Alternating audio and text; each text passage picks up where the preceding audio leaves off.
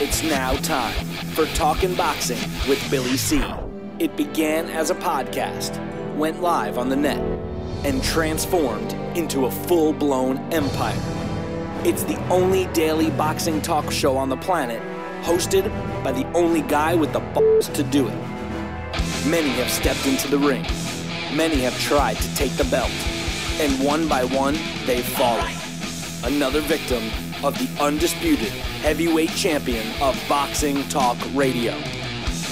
Talkin' Boxing with Billy C is on now. My style is impetuous, my defense is impregnable, and I'm just ferocious. I want your heart.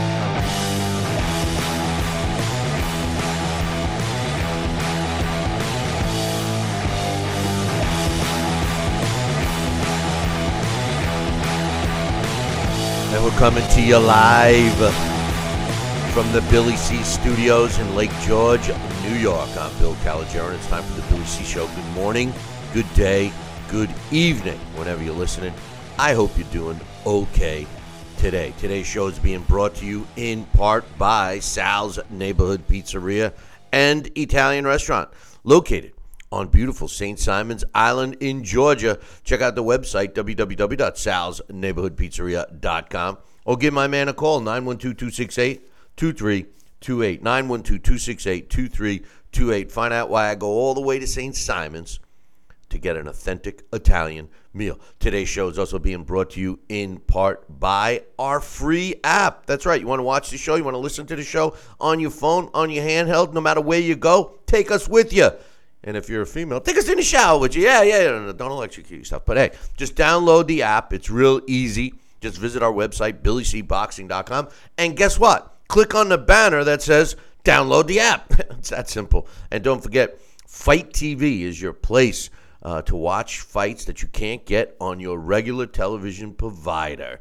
We have a nice embedded player right on the front page of Billy C Boxing. Don't forget to stop there when you want to watch your next fight. And finally, today's show being brought to us in part by my book. Tom Molyneux, From Bondage to Baddest Man on the Planet, is available right now where all good books are sold. You can get a copy while you're watching or listening to the show right now.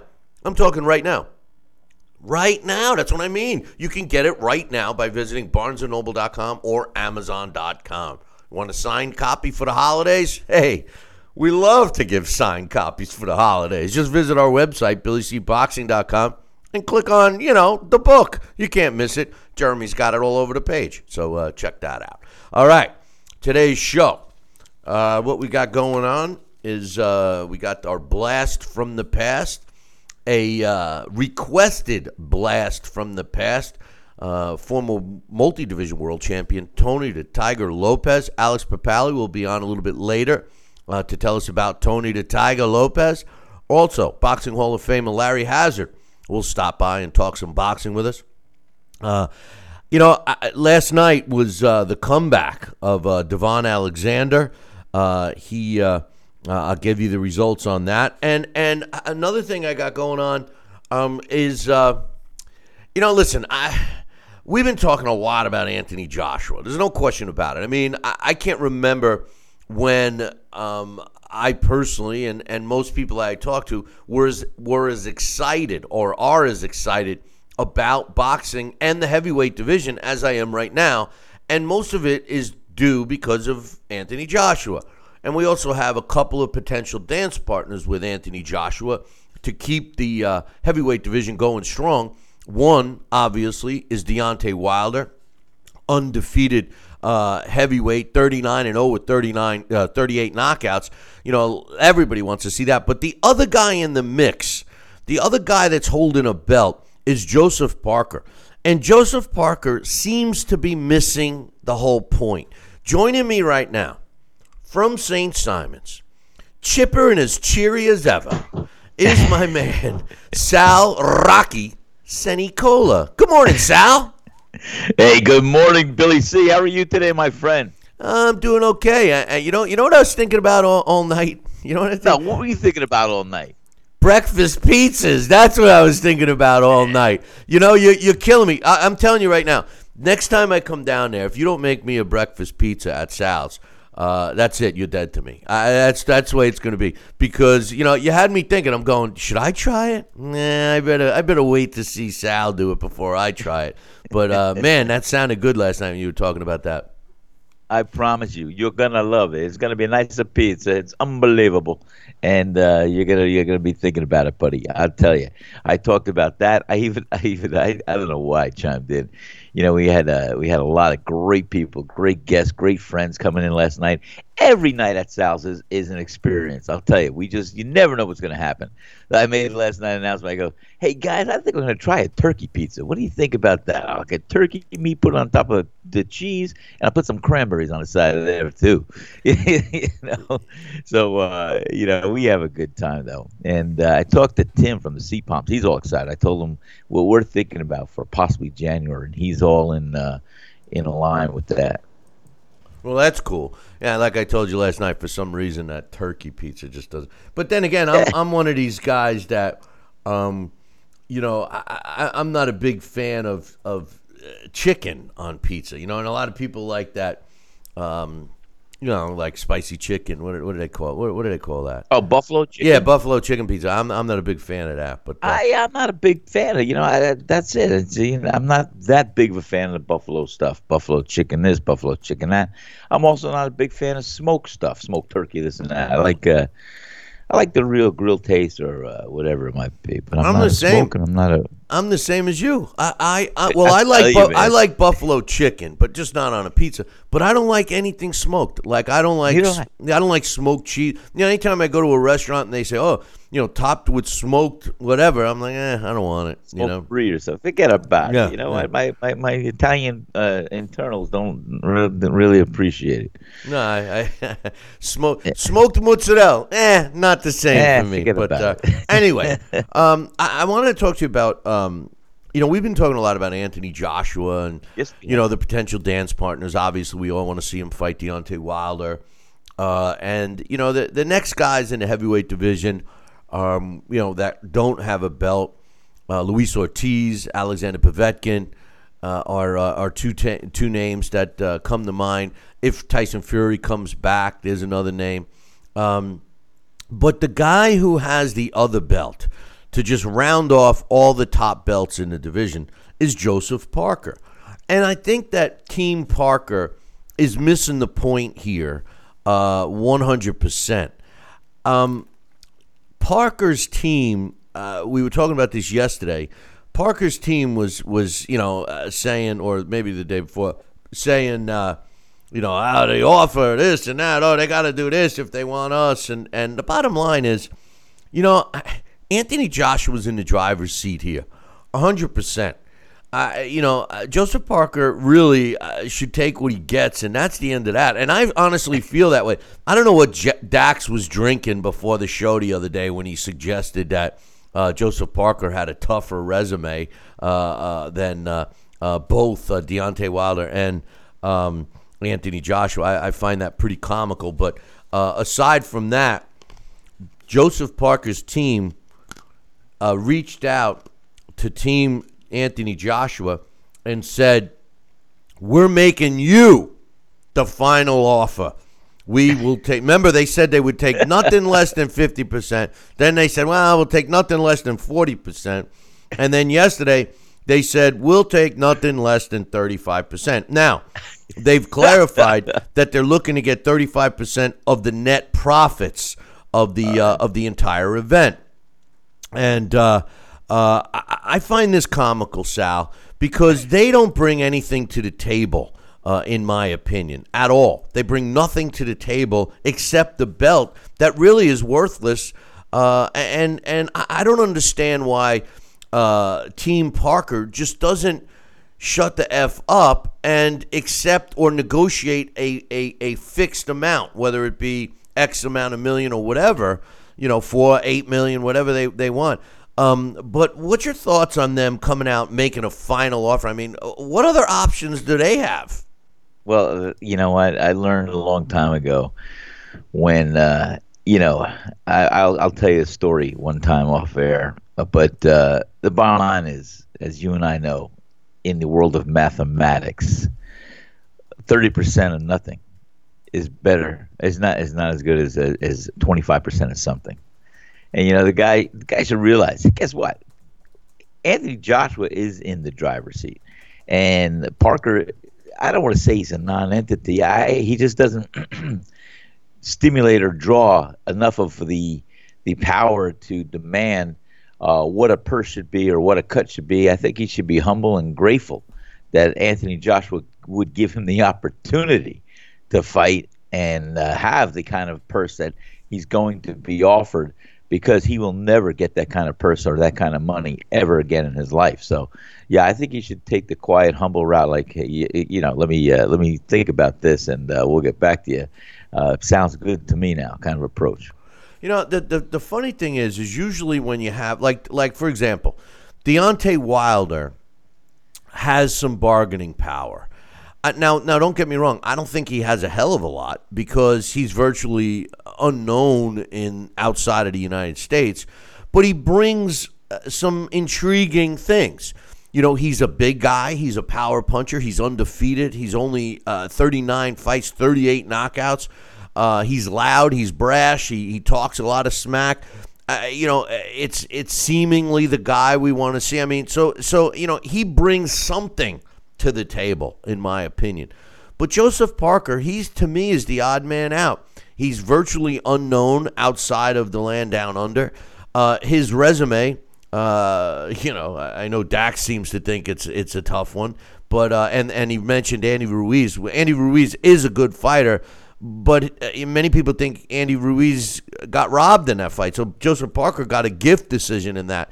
But the truth of the matter is what is Parker bringing? He's virtually unknown here in the States. And not only that, he carries a belt that is the least valuable of all belts. At least Deontay Wilder has the WBC belt. So I agree with you. If I'm team Joseph Parker, I try to negotiate X amount of money, whether it's $4 or $5 million, whatever. Negotiate that. This whole BS. We want 35% of the net profit. That's BS, because we all know that Anthony Joshua was a huge draw in England. The guy made over 20 million, cleared over 20 million for fighting Carlos Takam. So he doesn't need Joseph Parker. He doesn't even need Deontay Wilder. People will keep spending money to go see AJ. And if I'm Joseph Parker, just like you said, the opportunity to fight him. Even if he listen, all Joseph Parker has to do against Anthony Joshua is perform well, and his stock goes up. What's your thoughts? Billy, I can't agree with you anymore. I mean, any further. You said it in a nutshell. I mean, Parker should come in as a humble, grateful guy saying, hey, look, I'm grateful to get this unification bout that we can talk about, and I'm going to make at least $5 million, and I'll never get that anywhere else, or $10 million, whatever it might be. And I just shut up and tell you, hey, guess what? By the way, I'm going to beat your butt in the ring, and I'm going to grab all the belts. That should be Parker on his agenda and in his mind, even though I think it's going to be far from reality. But the bottom line is, you said it again and again. Anthony Joshua is the driver in all the title belts as far as the heavyweight division. He's the draw. He's what people want to come see. And you know what? I'll tell you what they do in England, this guy's a national treasure.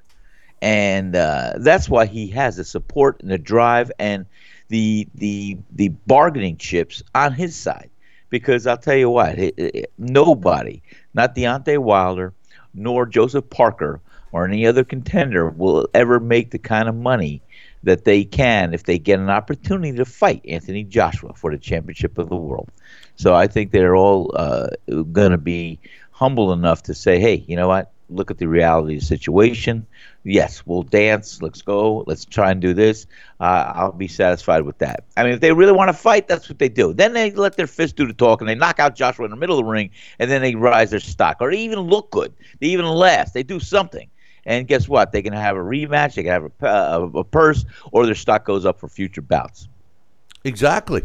That's what it is. The bottom line is, I think the Joseph Parker camp is being very foolish, and they're looking stupider and stupider all along the way.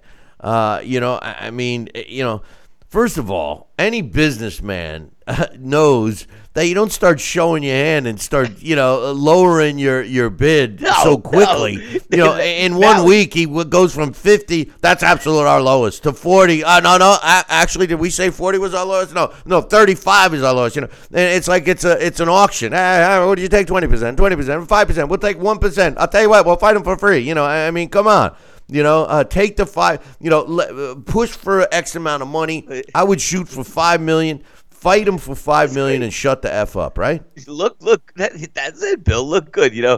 I had an attorney that I think back 20 years ago was charging me $500 an hour. This guy, but he was great. I'll tell you what, he paid for an education. My education, I paid for it.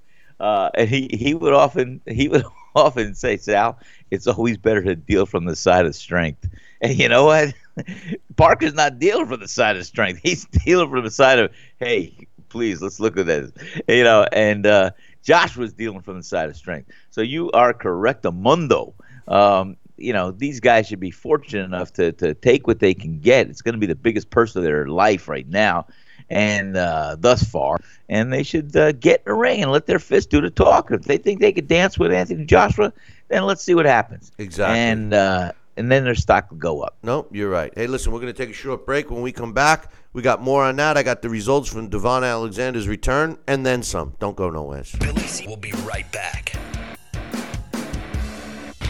Check out BillyCBoxing.com now or feel the wrath of the mighty mustache.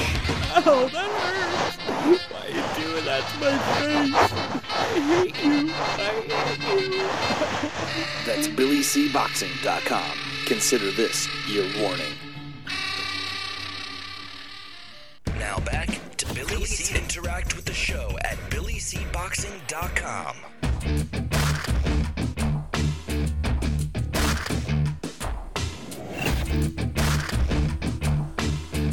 And we're back. You're watching and listening to the Billy C. Show. Glad you could be with us today. And I wanted to get you guys caught up.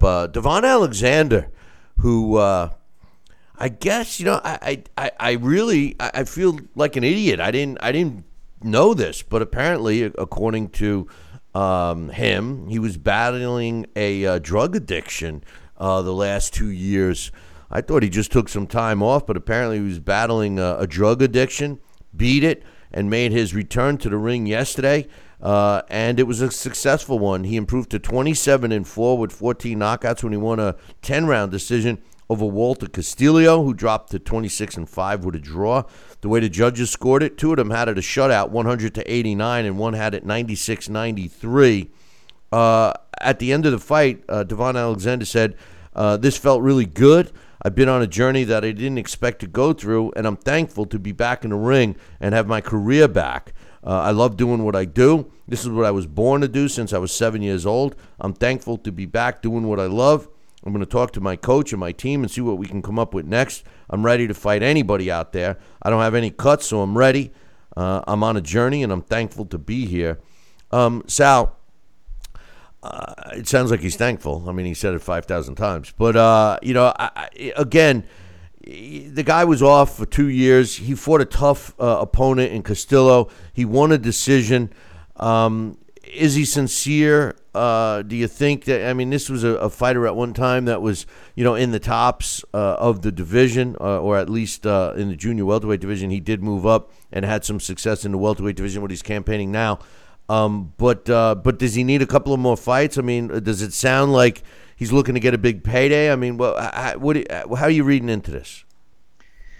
I think he hit dirt bottom, and he realized, he's been blessed with some attributes that he can maximize and have some notoriety and make a living. And I think after you hit dirt bottom, you have a chance to map out your direction. And I think he's been humbled, and hopefully he's on the right track. And I'll tell you what, after 2 years off, going in against a formidable opponent and going 10 rounds, That does say a lot. I mean, he's had to work to that, and he's had to work to get it back. So, I wish him the best, and I'm going to say that I hope he's sincere in his heart of hearts, and that he's back to try and negate any of the negative that he's had to win and conquer, and those demons, and put them to rest. And let's see him get back on track, and let him get in the mix, and let him fight maybe one or two more times before he can get a title shot or back in the rankings. Who knows? Well, unfortunately for him, he's in a really tough division. He's in a tough division, man. In the welterweight division. And speaking of the welterweight division, a guy that many people think is going to end up running the welterweight division is Errol Spence. And Errol Spence Jr., here's his first big test as far as I'm concerned. He is a title holder. He's undefeated. A lot of us, including both you and myself, feel very high on this. We're very high on Errol Spence. His next fight is in January from Brooklyn. He's fighting at the Barclays Center in Brooklyn. It'll be broadcast on Showtime. And he's taking on Lamont, you dummy, Peterson, who's a very underrated fighter, in my opinion. He's a lot better than people give him credit for. For some reason, people have turned against him. But here's my thing. The question, we all know that we love Errol Spence. We all see that he possesses the talent. But you know what he needs to prove, Sal? He needs to prove that he's a draw. Tickets went on sale for the Barclays Center yesterday. And it's going to be interesting to see how many people will buy tickets to see this guy live. Lamont Peterson has a weird following. People don't really think much of him. And Errol Spence, I'm wondering how many casual boxing fans know who he is and how he's going to do with tickets. What's your thoughts on this? I think you're right. The casual boxing fan or fans do not really know Errol Spence. He's not had the chance to be showcased or up close and personal as we would like to see. But I will tell you this, Errol Spence's talents and fists do the talking in the ring, and I think he's got the ability and talents we haven't seen thus far. And I'm very high on Errol Spence, and I think he could be very, very dominant in the welterweight division. And I think he could dance with any one of the top champs of the welterweight division and look good, draw good. But I think his marketing, his camp, his notoriety, I think they got to push that. And I think they got to let the map and let the world know who Errol Spence is. And I don't know how they get that word out, but I'll tell you, this guy deserves it. And I think he needs some campaign to try and get his name and recognition out there so he can draw a good gate. I'm interested to see what he can do this without any campaign or thus far, what his drawing power is. Because I don't think it's all that much. But I think he's got himself positioned. And if he can get the people behind him to make him a household name, then I hope and I wish him the best, because I like to see this guy really flourish and do very well. You know, the thing is that you talk to a diehard boxing fan, or at least one that's following the sport on a regular basis, and of course they know who Errol Spence Jr. is. But, for fight fans that wait for the big fight, maybe buy a ticket if they live in the New York City area and they want to go to a live event, because like we say all the time, there's nothing better than a live boxing event. It's going to be, I agree, it's going to be interesting to see how he draws, most of the time, the fighters that draw, especially in New York or any other place, have a name, have a following. They're local to a degree. He's not any of that going into Barclays, so it's going to be interesting to see. He did have a quote yesterday. He said, "My goal is to unify the welterweight division in 2018, but this fight is a true test, and Lamont Peterson is a veteran that I definitely won't overlook. I've sparred him in the amateurs, and I know what he brings to the table. I have to get through him to achieve my goals, and that is what I plan on doing on January 20th. Lamont Peterson says, I'm happy to be getting back in the ring. I've stayed in the gym, and I'm ready to go. This is a fight I've wanted, and I said before, when I became a welterweight, I want to fight the best and make the fights that people want to see. I'm ready to give it my all and give the fans a great show." Lamont Peterson is better than that quote. It already seems like that quote is, I'm going to do my best. I'm going to try my hardest. You know how I feel about that, Sal. I mean, boxing is 90% mental, And Lamont Peterson's a quality fighter. He should be going in there saying that he's going to win. But listen, they both have something to prove. What's your quick thoughts? I think you're right, and I think Lamont Peterson maybe he's taking a quiet, humble approach, and doesn't want to rat off too much of his mouth and upset Errol Spence. And I think if he's capable, I think in his heart of hearts, anybody's got to step in the ring on that level and feel that they're capable of beating their opponent. And, the reality sets in once those rounds tick by and you find yourself on one way of the scale or the other. But the bottom line is I'm sure his confidence and his level of commitment is higher than where his statements may be. And for whatever reason, he's being humble and dry about it right now. But hopefully in the ring, we're going to see a tiger come out of the tank. I don't know if that was a good analogy, but I'm high on Errol Spence. I don't think there's many welterweights that could beat Errol Spence today. Yeah, not and obviously the fight in that division everybody wants to see is Errol Spence against Keith Thurman. Keith Thurman seems to be not wanting any piece of Errol Spence. It's funny, when Errol Spence and Keith Thurman are on the same broadcast where they're both guests and they're sitting at a table together. Keith Thurman seems very uneasy with Errol Spence, and Errol Spence seems to pick it up and is very calm, cool, and collective. That is a fight I'd like to see, but with all due respect to Errol Spence, Keith Thurman has a much more solid resume as a pro than Errol Spence. Errol Spence does have a lot to prove at this point, and I think the fight with Lamont Peterson will show us exactly where he fits, in my opinion. What do you think? I agree with you 100%, Billy C. I'm telling you right now, you couldn't have said it better. Keith Thurman is the king of the welterweights right now in a lot of people's minds. And I think he deservingly so. I mean, he takes on all comers. He's a gamer. He fights hard. He has a heart. And I think Keith Thurman is one of the top out there. I think Errol Spence, though, is going to be staged for 2018. And leverage that we're going to get a real good glimpse of the true champion that Errol Spence could be, is, and should be. Because I think he's got a lot of talent that we've not. Spence, and you know what? If I was Errol Spence, I'd want to unify and I want to get in the ring with Keith Thurman. And I think Errol Spence would like that fight more than Keith Thurman does. We're going to take a short break. Sal's going to be kicked to the curb for a little bit. We are going to be we're scheduled to have Larry Hazard come on. So Sal, hang tight. We do have some emails that I wanted to read, and hopefully we will get to them today. So if you have an email that you sent to us yesterday and I don't get it today, I just want you to know that we will read all that we don't get to today on the next show, which is on Monday. We are off tomorrow for Thanksgiving and on Friday. So FYI, if you took the time to email us, we will do that. Sal, we'll talk to you later. I'm going to take a short break. When we come back, we're scheduled to have Larry Hazard join us, so don't go nowhere. Billy C will be right back. Hey, fight fans, check out KOFantasyBoxing.com. KO Fantasy Boxing is boxing's only trademarked fantasy game.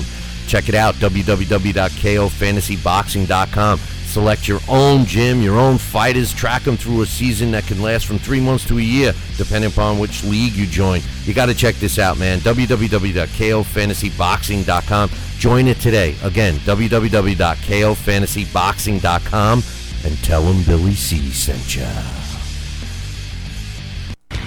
Check out BillyCBoxing.com now, or feel the wrath of the mighty mustache.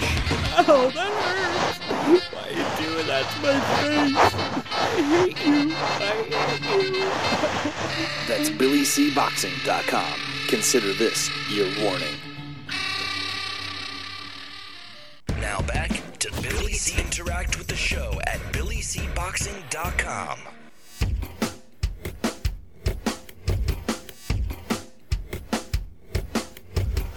And we're back. You're watching and listening to the Billy C Show. Glad you could be with us today.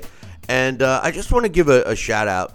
My man Randy Gordon used to be a commissioner for New York State Boxing Commission.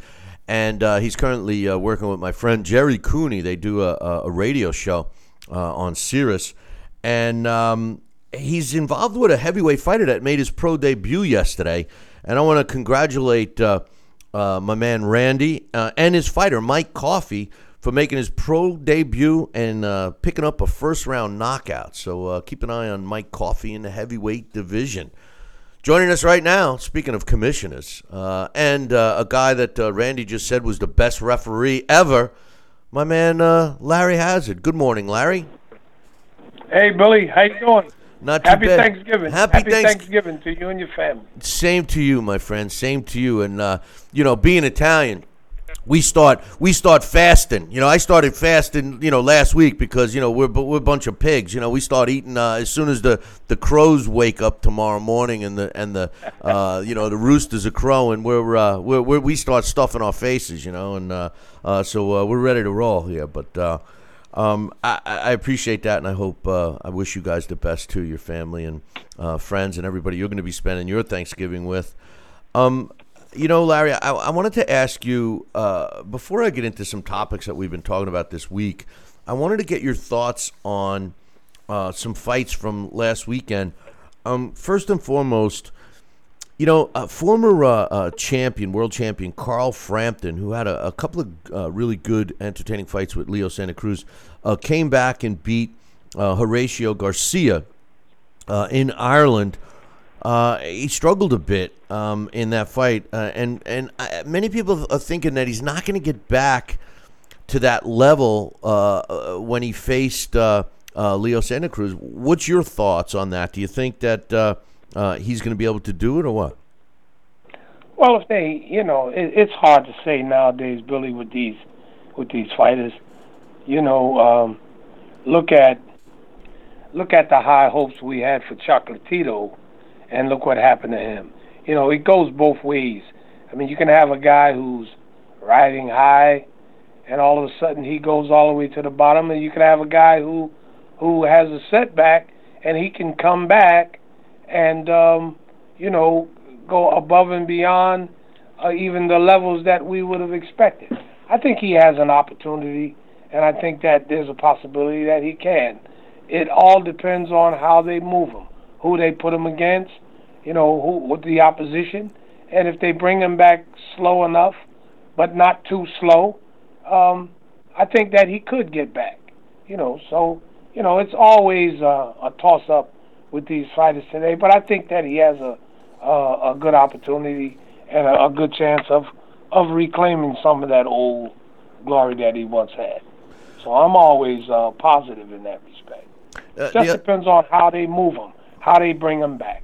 Don't bring him back too fast, I think that his fans have been a little hard on him, but Yeah. hard. It's hard to go from being a top fighter in a sense, champion to trying to climb back up the ladder. And mentally, a lot of people that never fought before don't understand the mental part. You're not only fighting a guy in the ring in front of you, but you're also fighting the mental questions that you've created for yourself. Am I that good? What happened? I thought I was better than that. Am I going to falter here? If I lose this one, it's over. I mean, all of this is going through their head, whether they tell you it is or not. I mean, that's a fact, right?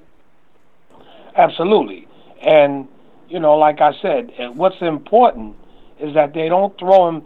See, a lot of times the expectation level is a little bit too high. Bring him back to mid-range. Don't throw him too fast up to that top level. Because you see what happens. What makes the fans hard on him is that the fans are living in the past. They expect to see the same fighter that they, saw and had hoped for, before he lost, before he started to descend. So, they have to be a little bit more patient. They have to understand, like what you said, that he's not only fighting the opponent, he's also fighting himself. So he's fighting actually two opponents coming back. One is in his head, and the other is right in front of him each time he gets in the ring. So, you have to give him these confidence builder fights. You have to, constantly be programming him outside of the ring in a positive way that he can get back there, and then you have to hope for the best and see what happens. See, so I think that it's all in the engineering of how they bring him back. But I do think that Frampton is the type of fighter that does have that potential, and I think that he can make it back. That's my personal opinion. Yeah, no, I'm with you, and the guy you're fighting in your head is always the toughest of all. I'll tell you that. But absolutely. One other fight I just wanted to ask you about that took place over the weekend, and it's really about the fighter, not the fight. But Tomas Adamek, I know he fought in Jersey a bunch of times. Bunch of times. I mean, this guy was a light heavyweight champion, and tried to become a heavyweight champ. And personally, I think that he's seen better days. And he fought who they bill as Big Fred Cassie, who's not that big. I mean, for a heavyweight, he's just not that big compared to these monsters who are in the division. And for all intent purposes, he kind of struggled with that. I know he's a big draw in Poland, but don't you think somebody should be telling Tomas Adamek it's time to hang him up? I mean, you would have to assume that he's financially secure. I mean, the guy was in some big fights. You would have to assume. I mean, I don't know for a fact. But it's hard for these guys to say it's over mentally. But don't you think it's time for Adamek? Oh, I thought it was time for Adamek. I went to Poland, and I saw him against the other big name, Andrew Galata. I don't know if you remember that. Yeah. I thought I was there in Poland. Oh, thousands of people came out to see both of them. And at that time, Adamek was still, kind of riding the wave. But at that point, I thought that he had seen his better days. He struggled against Galata. I happen to think that Adamek has seen his better days. I think that if there is a signature fighter for Kathy Duva and Main Event, the job that they did with Adamek, I think, is a lot to their credit. They got him to the greatest level in accordance with his abilities. I think that they made him some nice paydays. He got some, nice visibility. People got to know who he was. He fought in Jersey quite a bit, especially at the Prudential Center. He had a great following there, and I think they took him as far as he could go, and they could be pleased with what they did with him. But I think it's time for him to hang him up, and he, like many fighters, takes a long time for them to see that picture. But I just hope that he doesn't get hurt or get seriously injured, along the way. But I think it's time for somebody to tell him, look, you had your better days. He's got a family. He's got a kid now. And hopefully he's financially secure. He should be. And, hang him up. If you want to stay in the game, go find you a young kid, a prospect, maybe become a trainer or an advisor or something of that nature. There are other aspects to the sport other than climbing through there as a competitor. And I think that some of these guys, like Adamek, should explore some of those avenues. So I'm like you, I agree. I think he's had it, and he should hang him up. Yeah, and you just said something that's so true. This is the problem with the sport today. Most fighters, and it's a catch-22 because I can't fault them, but most fighters make their money, they cash out, and they ride off into the sunset. And the problem with that for the sport, not for their own, personal reasons, which I'm not going to criticize, because if you could be financially set and go live your life, and even if it's incognito, so to speak, I have no problem with that. But years gone by, that's exactly the path most fighters took. They would fight their career and then stay in the sport, and that's what the sport really needs. You need these kinds of guys that have been in the trenches and know the sport, the good and the bad of the sport, and try to bring up someone else and try to steer them away from the pitfalls and do the positive thing, and the success will come. You still get that juice, you still get that feeling of being involved in the sport, and that's what we need. What we have too much of is these guys that are rah-rah men. We've talked about that many times, and unfortunately all they need to do is pay the seconds fee and poof, they're a trainer, and I have a problem with that. And so I agree with you 100%. Hey, not to sound sexist or anything, I know some people are going to criticize me, but I'll tell you something. Watching Adamek in Jersey, because we got to see a lot of those fights, especially like you mentioned at the Prudential Center on TV. I never realized, and I don't want people to beat me up too much in this, but I got to be honest with you, Larry. I never realized how good looking those Polish women are, because they came out in droves for him. I was like, oh my God, I always pictured Polish women not looking quite the way they do these days. That's for sure. I just had to throw that in because that's one thing I just when I watched him fight, especially in Jersey, because that's where I saw most of his fights. Oh man, I was like, oh, what a crowd! What a crowd! I wish I was there, Yeah. But But anyway, I want to talk about. We've been talking a lot about Anthony Joshua, and Anthony Joshua is, in my opinion, the best heavyweight, and we have some dance partners for him that we all want to see. And the guy that comes to everyone's lips first is, of course, Deontay Wilder. Deontay Wilder brings something to the table. He's not as popular as AJ outside the U.S., but Deontay has 39-0, 38 knockouts. He's powerful. He's loud. He's boisterous. People know he's in the room when he's in the room. He says a lot of things, and he has the WBC belt, which many regard as one of the top belts to have. So aside from that fight, and we all know that it's going to happen eventually.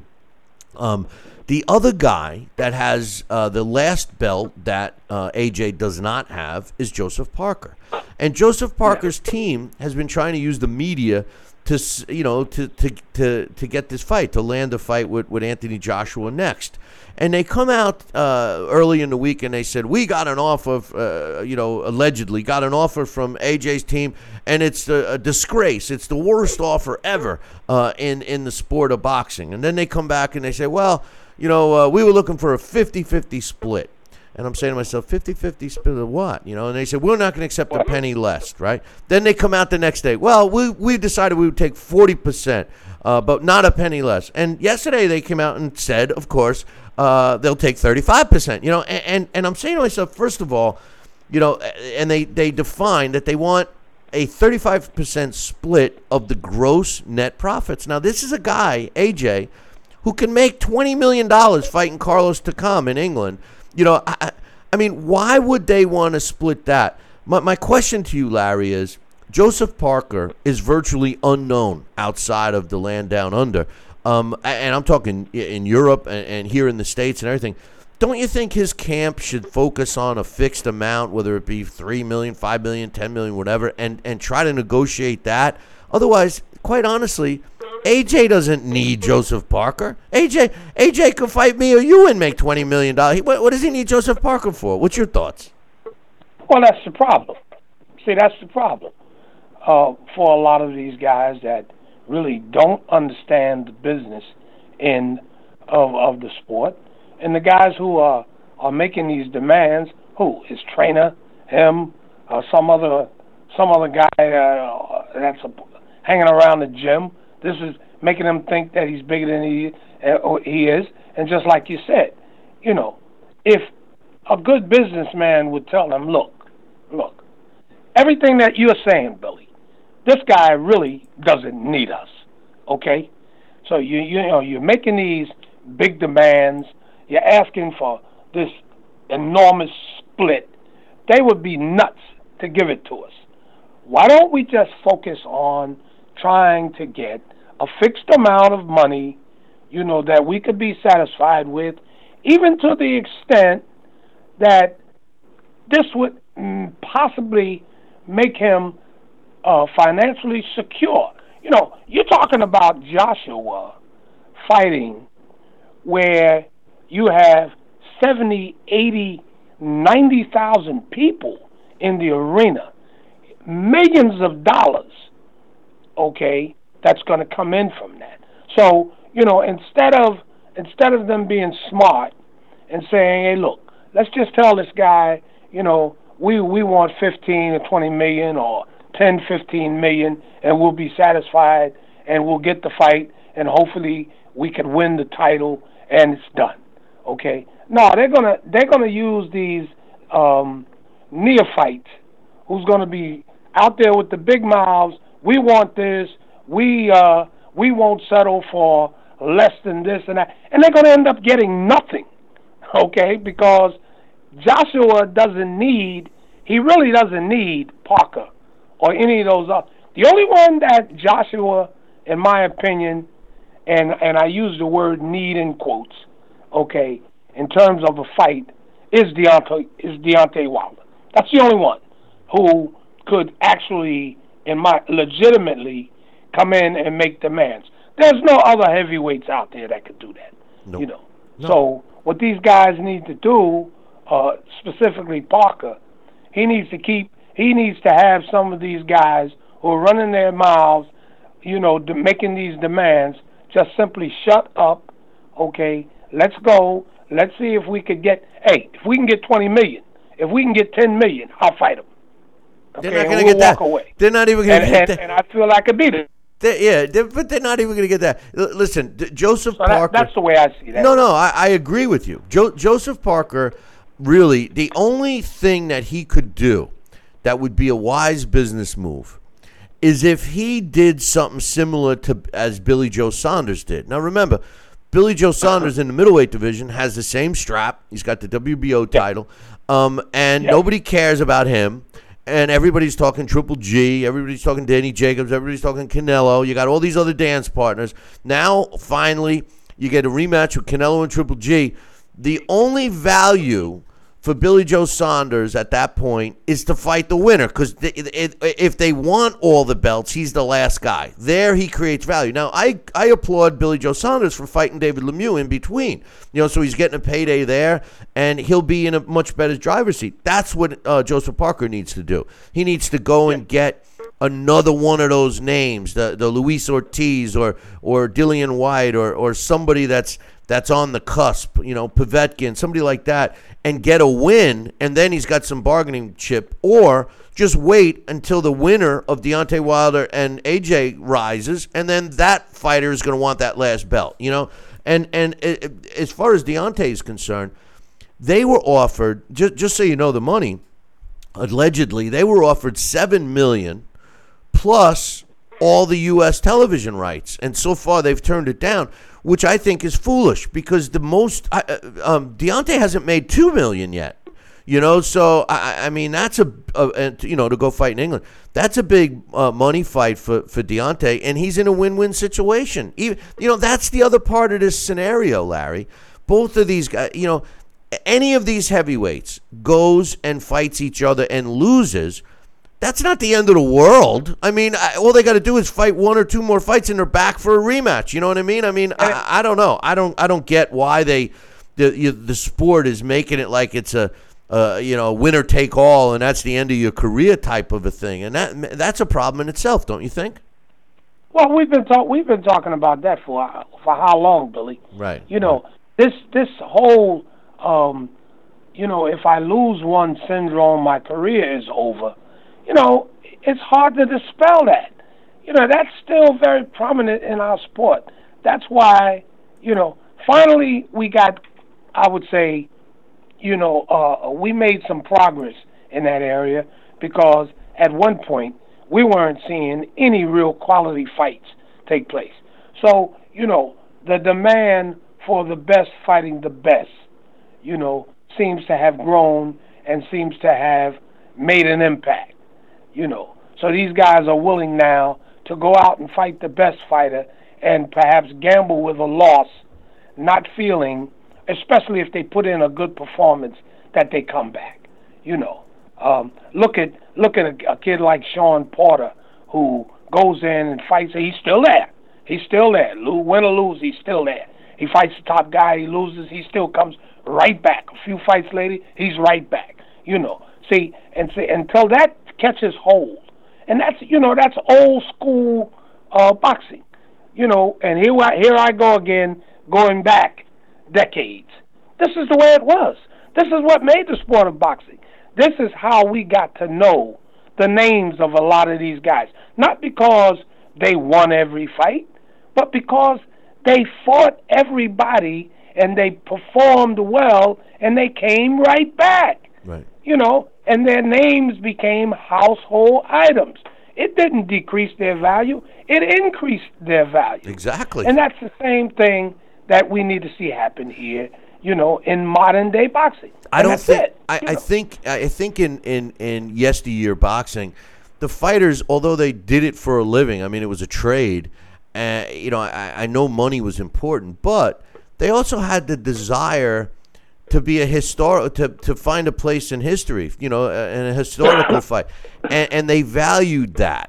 And it seems today that part of the equation isn't in it, because in order to be great, you need to dance. We say this all the time. Muhammad Ali, would he have been as great as we look at him if he didn't have Joe Frazier, Kenny Norton, George Foreman, et cetera, et cetera? I have no doubt that he would not have. Exactly. No doubt. Because those are the chances that the fighters get to perform that go down in everybody's memory and lives forever. So I don't know. One last thing I want to ask you. Errol Spence, a lot of us feel that Errol Spence is the future of the welterweight division. And it's a tough division. There's no question about it. As far as showdowns, a lot of people talking about Errol Spence and Keith Thurman eventually. But the truth of the matter is Keith Thurman has been around a little longer. He's got a much more impressive resume as a professional. And Errol Spence is a quality fighter. We all can see the talent that he possesses, but he really hasn't performed in the ring with top-level opposition as of yet. Now, he steps in the ring in January, and he fights Lamont Peterson, who I think is grossly underrated for whatever reason. My question to you is, he's fighting in Brooklyn, and Errol Spence is, and he's not from Brooklyn, and it is on Showtime, and the diehard boxing fans all know him. My question is, do you think he's going to do well with ticket sales? And how important will that fight be to Errol Spence's future and his bargaining power if he doesn't draw well in that fight? What's your thoughts? Well, Peterson is not from Brooklyn either, So actually, I have to agree with you that there is a chance that it's going to perhaps impact on him if he doesn't draw well. But you know what's happening? The Barclays Center is actually the draw itself. It's becoming, the Barclays Center is establishing himself as a trade, a name. It seems like it's in competition, or has been in competition, with Madison Square Garden. So now, just as years ago, a fighter's dream was to fight at the Garden. If you get to the Garden, it was almost like you've made it in your career. Well, I see that model being used for the Barclays Center now. So I think that just for a fight to be taking place, a high-profile fight to be taking place at the Barclays Center, now is getting to the point where any fighter who fights there in a main event will probably draw well. Not so much because of who he is, but more because of where he is fighting. That seems to be the direction, for lack of a better way of putting it, for fighters fighting at the Barclays Center now. It's like fighting at Caesar's Palace in Las Vegas. You draw well because that's where you're fighting. I think that's becoming more and more an element now in these bouts that are taking place there. Errol Spence is a well-known fighter. That we can't argue. And I think that to bring him to Brooklyn, to the Barclays Center, I think it's going to help his career. Now, I think that will help him, and I think he will still draw decent there. Maybe he certainly won't draw like a Daniel Jacobs or some of the local guys that that are from that area or from New York or nearby. But I think he will draw well, just because of who he is. I think that's a great point about that you made about Barclays Center, and I agree. I think, and what that actually does for boxing is for all those fans that want to be part of the event and not knowing who the participants are. I mean, as far as Peterson, I mean, he's from D.C., so I wouldn't be surprised if people make that trek from D.C. to New York. But I agree with you that the fans that just go to the events will learn something. They'll be introduced to Errol Spence. So I agree. That's a great point. And honestly, I didn't look at it that way. So I think that was a great point. But Larry, I appreciate your time today as usual. And like we said in the beginning, I hope you and your family have a great Thanksgiving. And we got some fights this weekend, so we'll have some stuff to talk about next week, my man. Okay, Billy. All right, brother. You have a good one, all right? Okay, thank you. All right, take care. That's my man Larry Hazzard, and made a great point about the Barclays Center. It's that flew right over. Larry, that's why we like him. He educates me, and I need that. And that's a great point that he made. I was stumbling and bumbling on the fact that Errol Spence really isn't known. Could he not draw? And Larry made a great point that it's the venue that's doing the drawing. And he's right. I agree. Hey, listen, we're going to take a short break. When we come back, Alex Papali will be with us. And we will be doing our blast from the past, Tony the Tiger Lopez. So don't go anywhere. We'll be back in 2. Billy C will be right back. Part of the Billy C Boxing Network. Check out BillyCBoxing.com now, or feel the wrath of the mighty mustache. Oh, that hurts. Why are you doing that to my face? I hate you. That's BillyCBoxing.com. Consider this your warning. Now back to Billy C. Interact with the show at BillyCBoxing.com.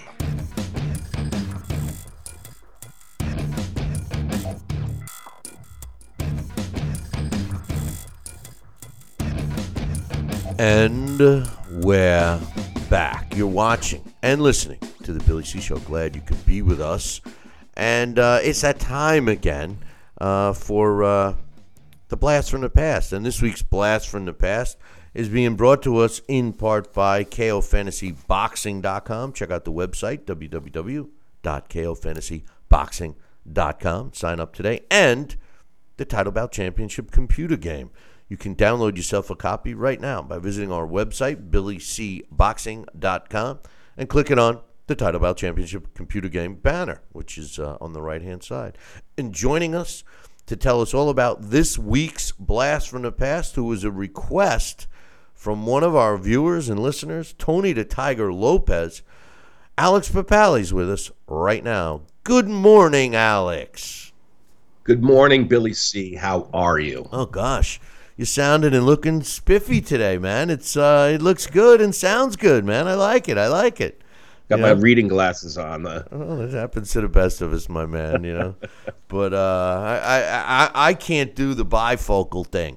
So me neither. So I have a pocket full of glass. I actually have a weird thing going on with my eyes that I have another script for when I'm looking at the computer. So I have a pair of computer glasses, reading glasses, and glasses to see if I really want to see. Other than that, I know where everything's supposed to be. So just shadows are good. Shadows. Do they make trifocals? I don't know, but bifocals. I think they do make trifocals, but wow. The bifocals. There's a Rodney Dangerfield joke in there somewhere, I think. Well, isn't that a trisexual? I'll try anything. Exactly. Yeah, exactly. but anyway, Tony. We better get to the topic. Tony the Tiger. Nowadays, yeah, who knows? I'll tell you. But Tony the Tiger Lopez, former champion. This guy's an interesting guy, and we've had him on the show here a couple of times, and he's such a nice guy, and he's successful too. We'll get to later after boxing. But tell us about Tony the Tiger. Yeah, Tony the Tiger Lopez. This is a guy who I guess there must have been a period where he must have gone to Canastota quite a bit, maybe. But I don't think I've seen him there in the times I've been there. But no, he is not in Canastota, but I do believe he is in the World Boxing Hall of Fame out in on the West Coast. Tony the Tiger Lopez, born in Sacramento, California, born May 3rd, 1983, and that's where he was became Sacramento's favorite son. Capital, California. I found a couple of decent articles about him.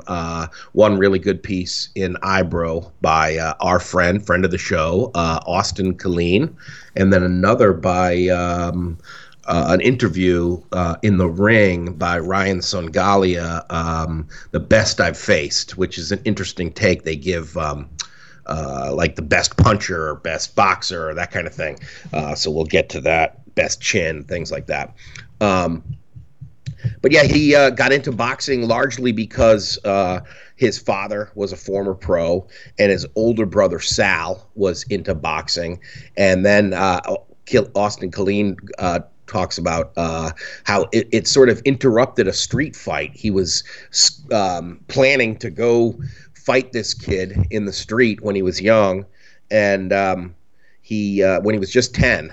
And it just happened at that period. His older brother was on the way to the gym, being driven by the trainer, Jerry Jacobs. And they said, you're going to fight in the street. Why don't you come with us to the gym? And he did. And they, boom, started up. Pretty soon he got in on within a couple of months, he got in on a Junior Olympics card when he filled in for a member of the team who was sick. And he won his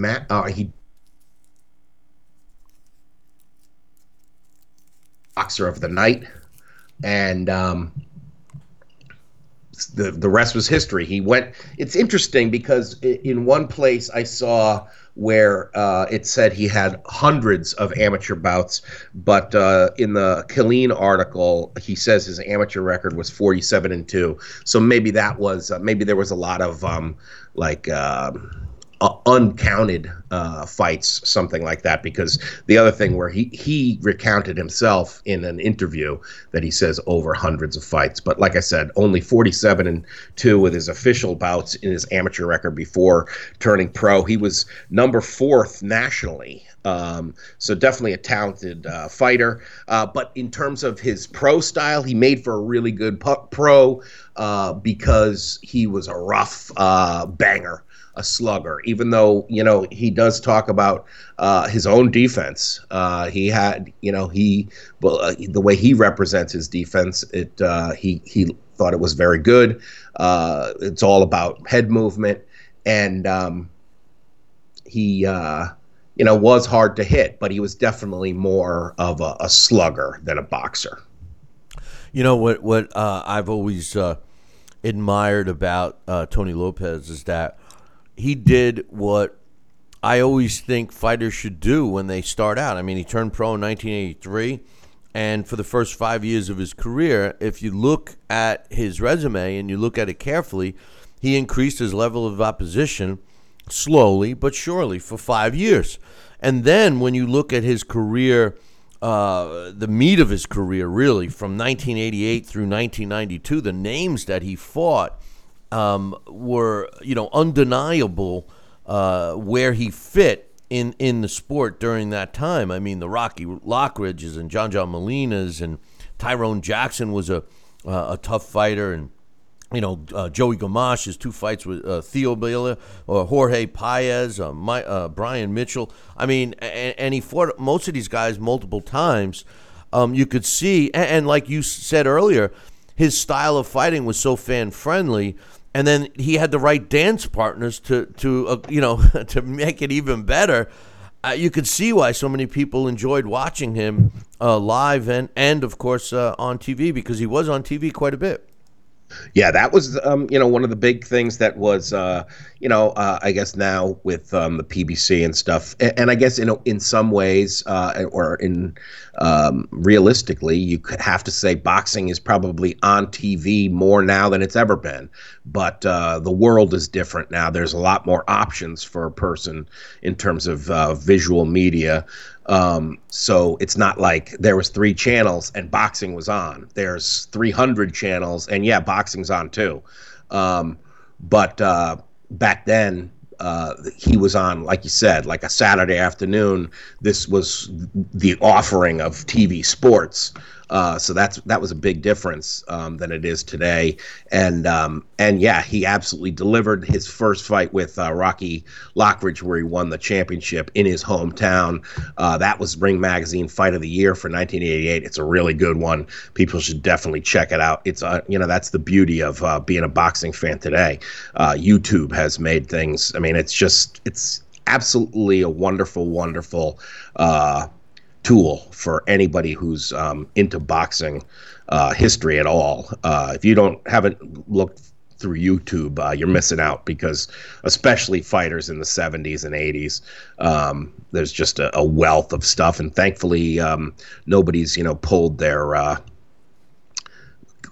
licenses and stuff on a lot of it, because that might happen at some point. Somebody might start yanking it down. But like these old fights, like the Lockridge fight, it's great announcers of Tim Ryan and Gil Clancy, who used to be so good. But like you said, I mean, this was a hard-working guy as he was coming up and notching off the wins before the Lockridge fight. He was also working a full-time job. He worked operating machines at H.C. Muddocks, which was a brick manufacturer. And he did have one blemish, like you guys were talking about. You and Larry Hazard were talking about the thing. Getting a blemish on your record, stuff happens. Boxing, that's the thing about it, is that when you avoid risk, you don't learn anything. One of the tougher fights that he had, or was at least a bump in the road, was when he fought Rico Ramon. Rico Ramon. I'm sorry. He hit him when he was down, so he got a DQ. But he was able to fight him again, and he won a rematch. I mean, the first fight, it was almost a near riot, because the crowd was very upset that they DQ'd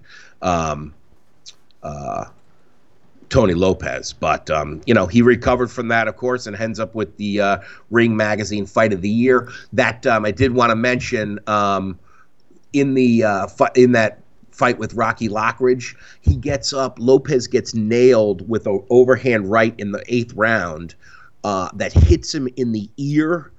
Oh man, Billy C, that shot, the fact that he got up from it, you literally see him stiffen up and fall over.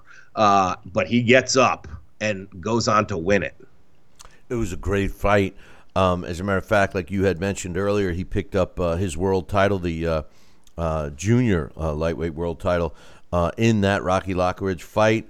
And then he goes on, and I mean, when you start looking at the names after that, he fights John Molina, wins that one, has a rematch with Rocky Lockridge, wins that, stops Tyrone Jackson, fights John Molina again after the Tyrone Jackson had somewhat of an easier fight against Sylvester Kenyon after that fight.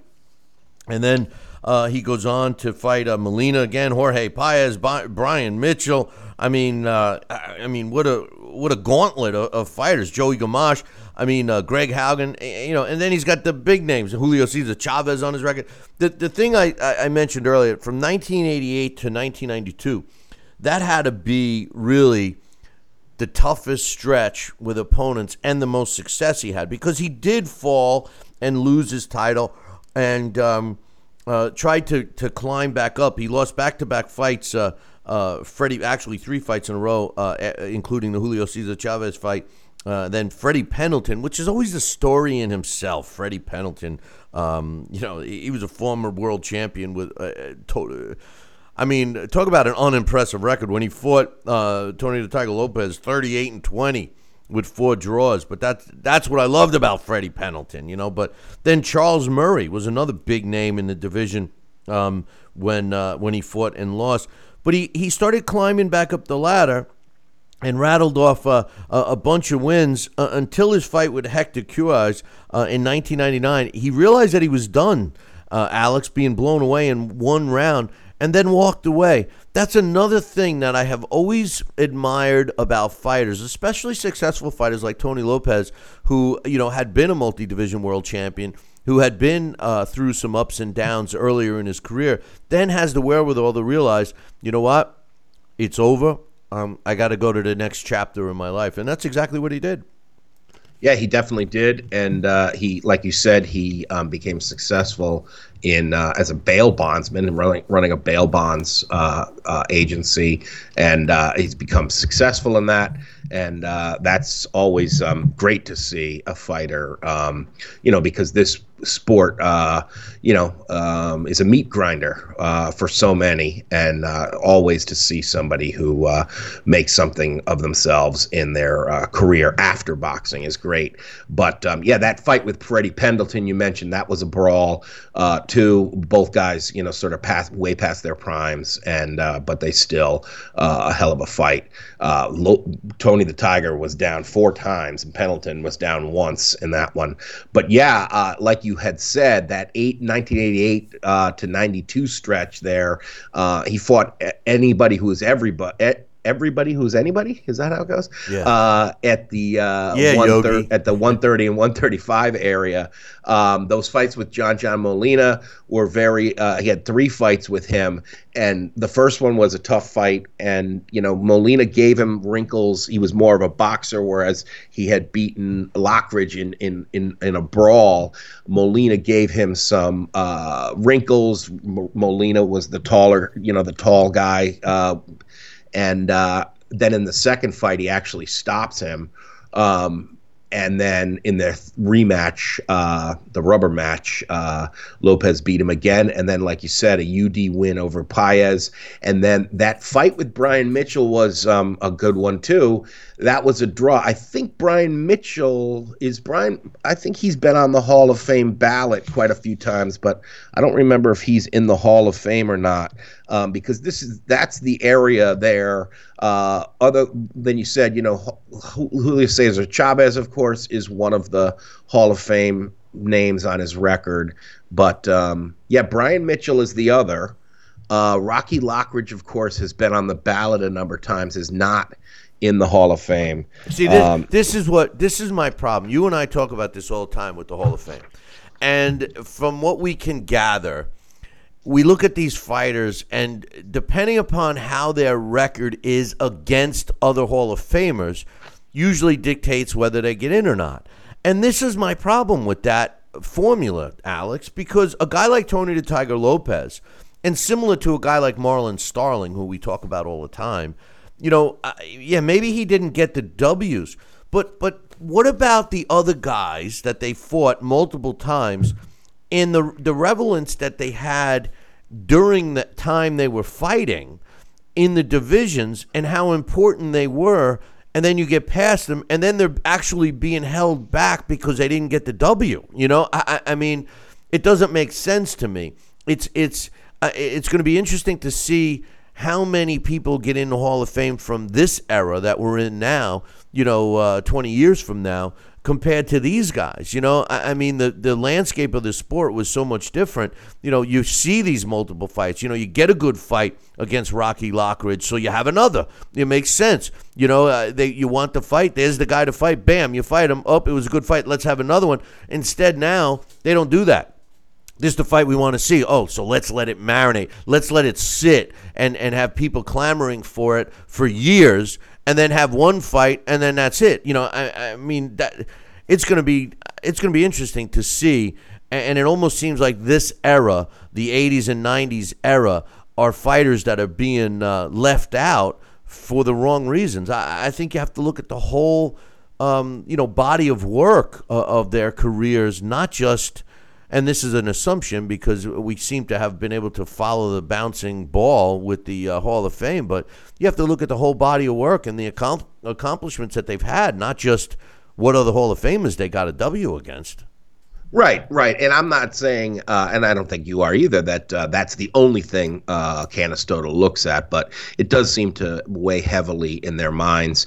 And I'm not sure that they're wrong, that it shouldn't, but I think one thing to note here is he had the fight, especially the fight with Chavez, because the WBC's fingernails, boy, I'm a little, it's early. We're all fingerprints. We're all over that fight because that was Chavez past his prime. Actually, and one of the other things I do want to mention, that was an awesome Don King event, of course. But that was sort of in what Austin Colleen refers to as the very long Julio Cesar Chavez retirement tour, where he kept fighting guys and,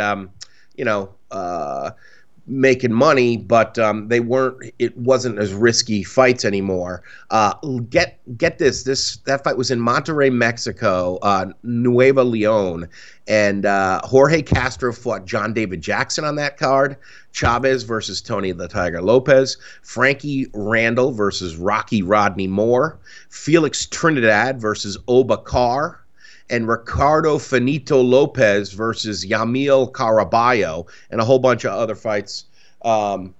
So it just tells you Tony Tucker was even on that card, and Maurice Blocker. So those Don King cards, they were loaded. But here's the thing about that Chavez fight with Tony Lopez. Like you said, the performance against Hall of Famers. You got to think about the whole performance, though. Against the other Hall of Famer, Brian Mitchell, he has a draw and a loss. Against Chavez, he has a loss. But in that loss, he broke Chavez's ribs. The fight was stopped on a little cut that needed 2 stitches, and the ring doctor looked at the cut from the floor of the arena. He didn't even climb up on the ring. So the fight was stopped, as Tony Lopez tells Killeen. The fight was stopped not because of the cut, but because of Chavez's ribs. The only fighter that went to the press conference was Tony Lopez. Chavez went to the hospital. So it is one of those things. But, it was in Mexico. Jose Suleiman was there. Don King was there smiling. So, yeah, that's that should weigh in as part of the the part of what you measure when you think about Lopez's credentials for the Hall of Fame. And one of the things that he was saying all through that preparation is that, you know what, you're going to have 10 rounds, and then I'm going to knock you out. And they stopped the fight in the 8th. What are you suggesting, Alex? Well, what exactly are you suggesting? Don King, Suleiman in there, and and it was a vicious 2-stitch cut, by the way. It was so bloody. Yeah, it was. It took a whole blob of Vaseline to stop that one from bleeding. But yes, no. A butterfly closure. Yeah, right. It didn't even need a stitch. A butterfly Band-Aid is all it took. How did he do in title bout? In title bout, he did really well. And one of them I was a little surprised because he had a lot of success at 130 and 135. So I put him in against the 2 current top guys there. And we have 2 of the best guys in boxing. At 130, we have Vasyl Lomachenko. And at 135, we have the destroyer, Mikey Garcia.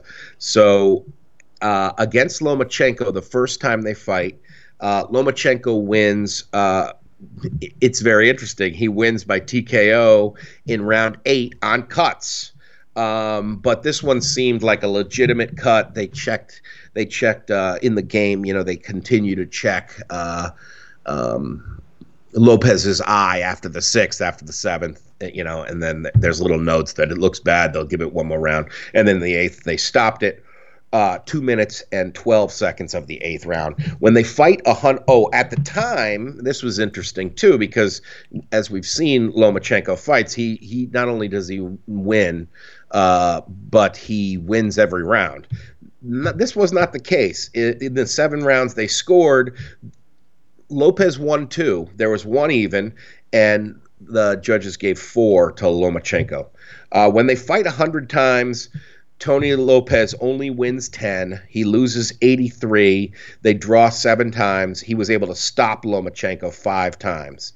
And Lomachenko scored 44 knockouts in his 83 victories. Now, the results at 135 versus Mikey Garcia are completely different. The first time he fights Garcia, the Tiger wins by KO at 33 seconds of round number 9. Lopez was completely dominating. He got off to a great start and dropped Garcia in the first round and was leading 8 rounds to 1 on all 3 cards when he stopped him. When they fight 100 times, he wins 82 and loses 18, and he knocked Garcia out 70 times. In Mikey Garcia's 18 victories, he was able to stop Lopez 12 times. That's you got to love that title bout game. I'll tell you that. But that's interesting. It's interesting how they come up with that. But this week's Blast from the Past, Tony the Tiger Lopez. Excellent job as usual, Alex. Tony the Tiger Lopez, FYI. In world title fights, he had a record of 9 wins, 4 losses, and a draw. And then against former world champions, he did pretty well, too. 8 wins, 6 losses, and a draw. And in addition to the Fight of the Year that Alex mentioned, in 1990, he won Ring Magazine's Comeback of the Year award, which is interesting because, like we had said, from 1988 to 1992, it seemed like he was on a tear for those 4 years. He gets a comeback award. So to me, that all just shows you how competitive the sport was during that time, and that's why I always wonder about the Hall of Fame. But in any event, if I could just throw in this final word here from Killeen, because I think he puts it very well. And this is the whole thing, is that if you don't have wins over Hall of Famers, what more can you do than fight the best of your time? Killeen says wins over Lockridge, 2, Molina, 2, Paez, Gamache, and Haugen, plus a draw against a prime Mitchell, showed his willingness to fight some of the best of his era. His career includes 15 title fights with a 10-4-1 record. In my travels to Canastota, New York each June, I see boxers enshrined into the Hall of Fame who've accomplished far less. I agree with Austin 100%. 100%. Tony the Tiger Lopez, former world junior lightweight and lightweight champion, had a career record 50 wins, 34 by knockout. He lost 8 times in which he was stopped 4. He had 1 draw, 380 rounds.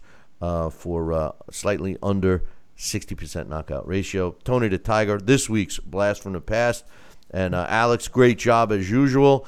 And you have a great and happy Thanksgiving. And we will look forward to you next week, my man.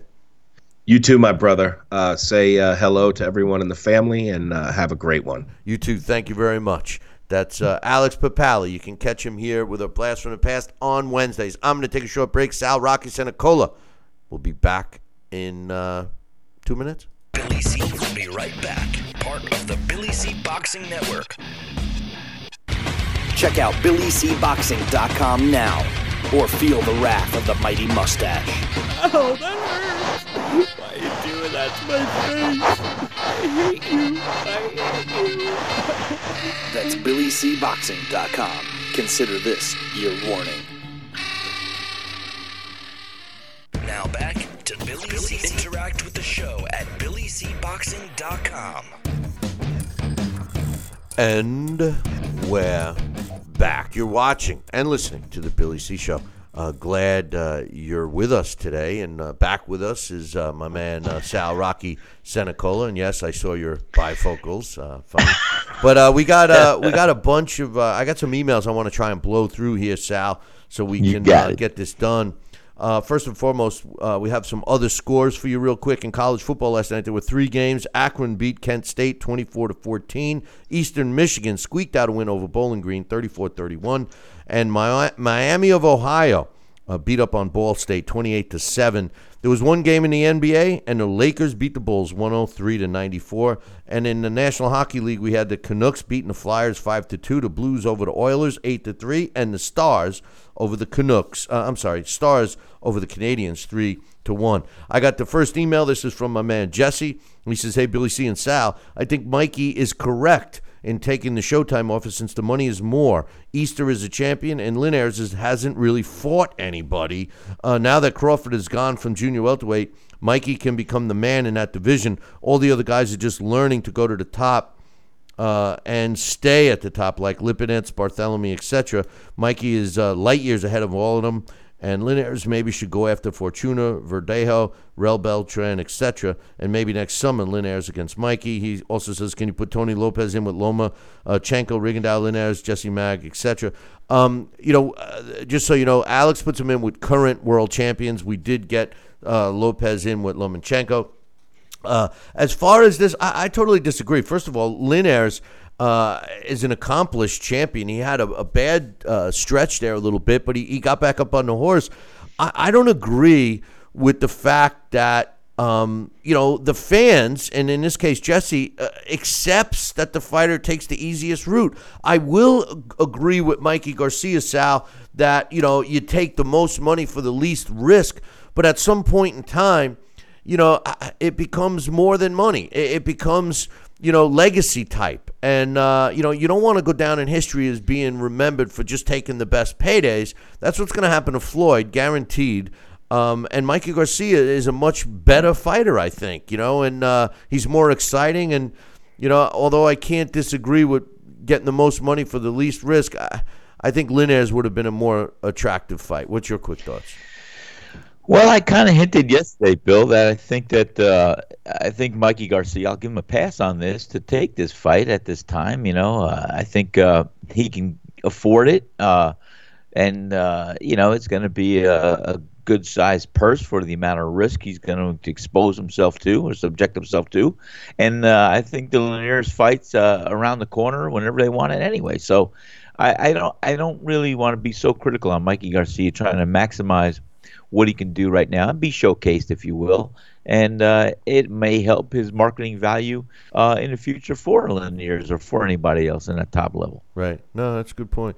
My man Mitch says, "Hey, Billy C, how dare you question the how dare you ask the question yesterday if Saddam Ali has a shot at beating Miguel Cotto? Does he have a shot? Yes, you should be asking if Cotto has a shot. Saddam Ali has future Hall of Famer trainer Andre Rozier in his corner. That should tell you all you need to know. He's coming to win.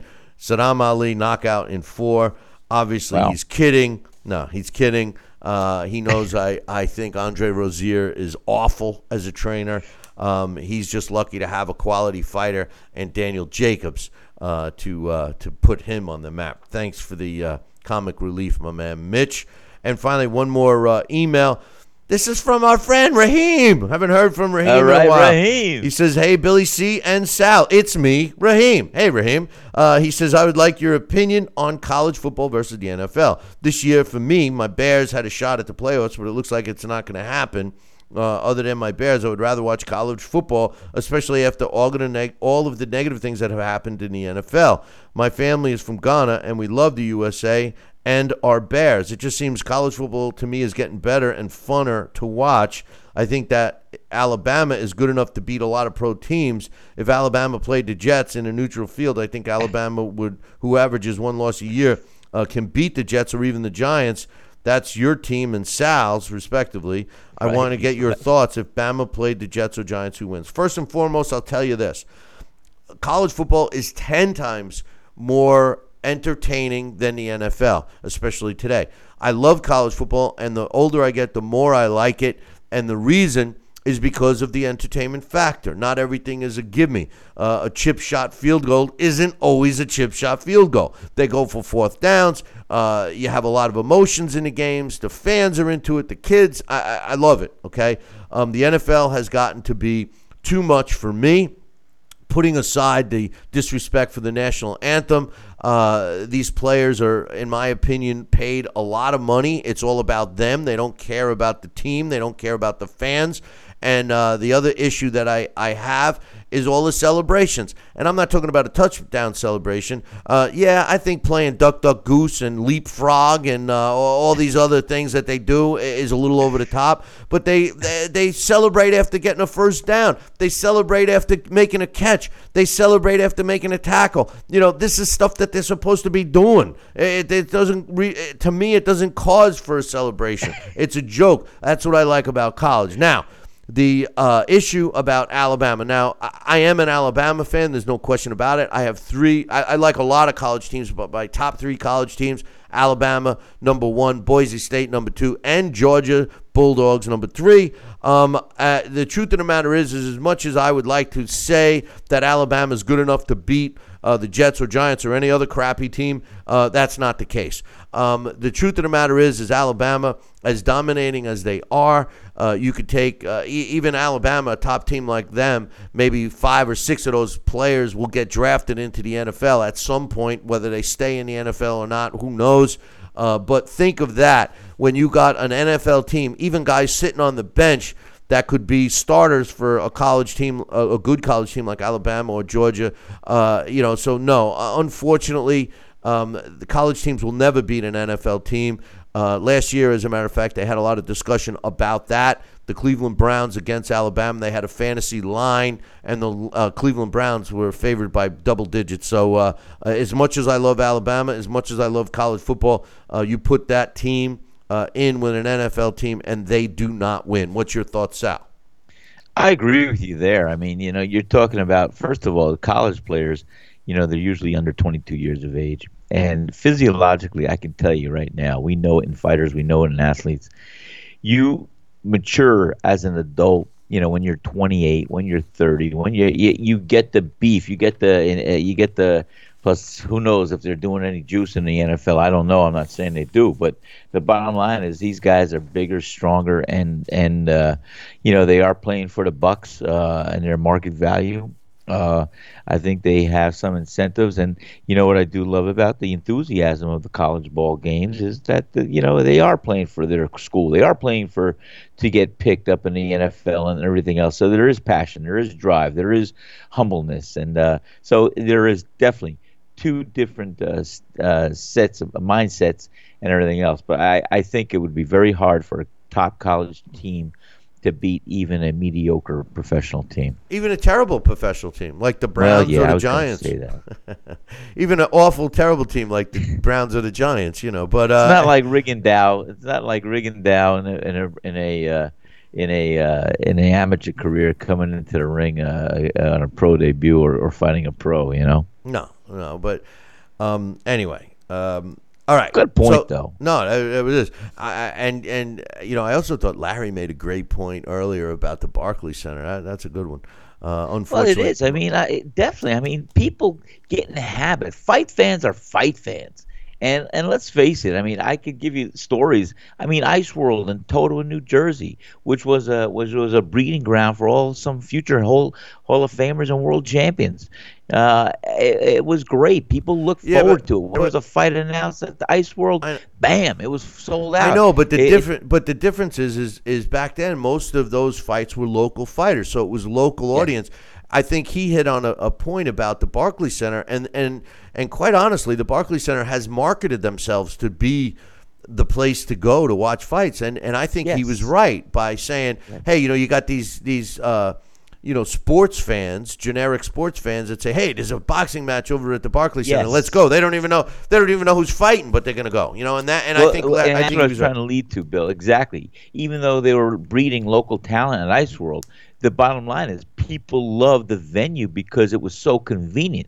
It was easy to access, and it was predictable. You had a great night of exposing some great fights and having the close ride home, and everybody came in to have a good time, and that was it. So yes, I share, and I definitely agree with I that. had a couple of my fighters fight there. It was a great venue, and especially the way it's laid out.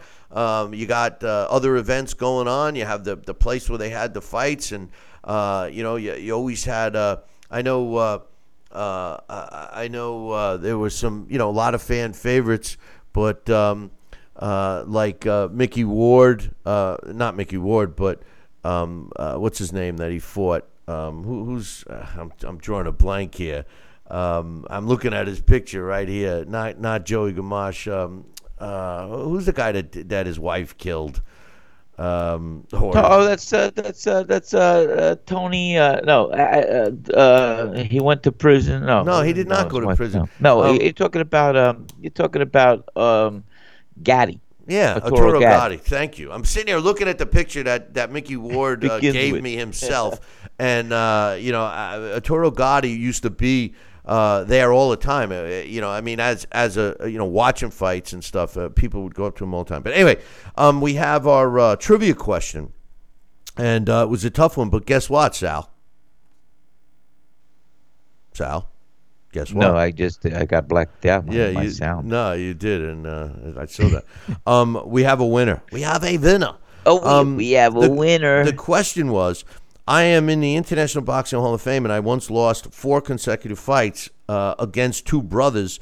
Who am I? I gave a hint yesterday. I said his fighting name began, and his first and last name of his fighting name had the same letter. And my man, Coach came through. He knew that the answer is Battling Batalino. And battling Batalino. And battling Batalino lost 2 fights against Billy Petroli, and then his next 2 against his brother, Frankie. So he lost 4 fights against the Petroli brothers. So congratulations to Coach. I sent him a copy of the Title Bout Championship computer game. And I got another one here that I let you guys work on for Thanksgiving weekend. And here's the question.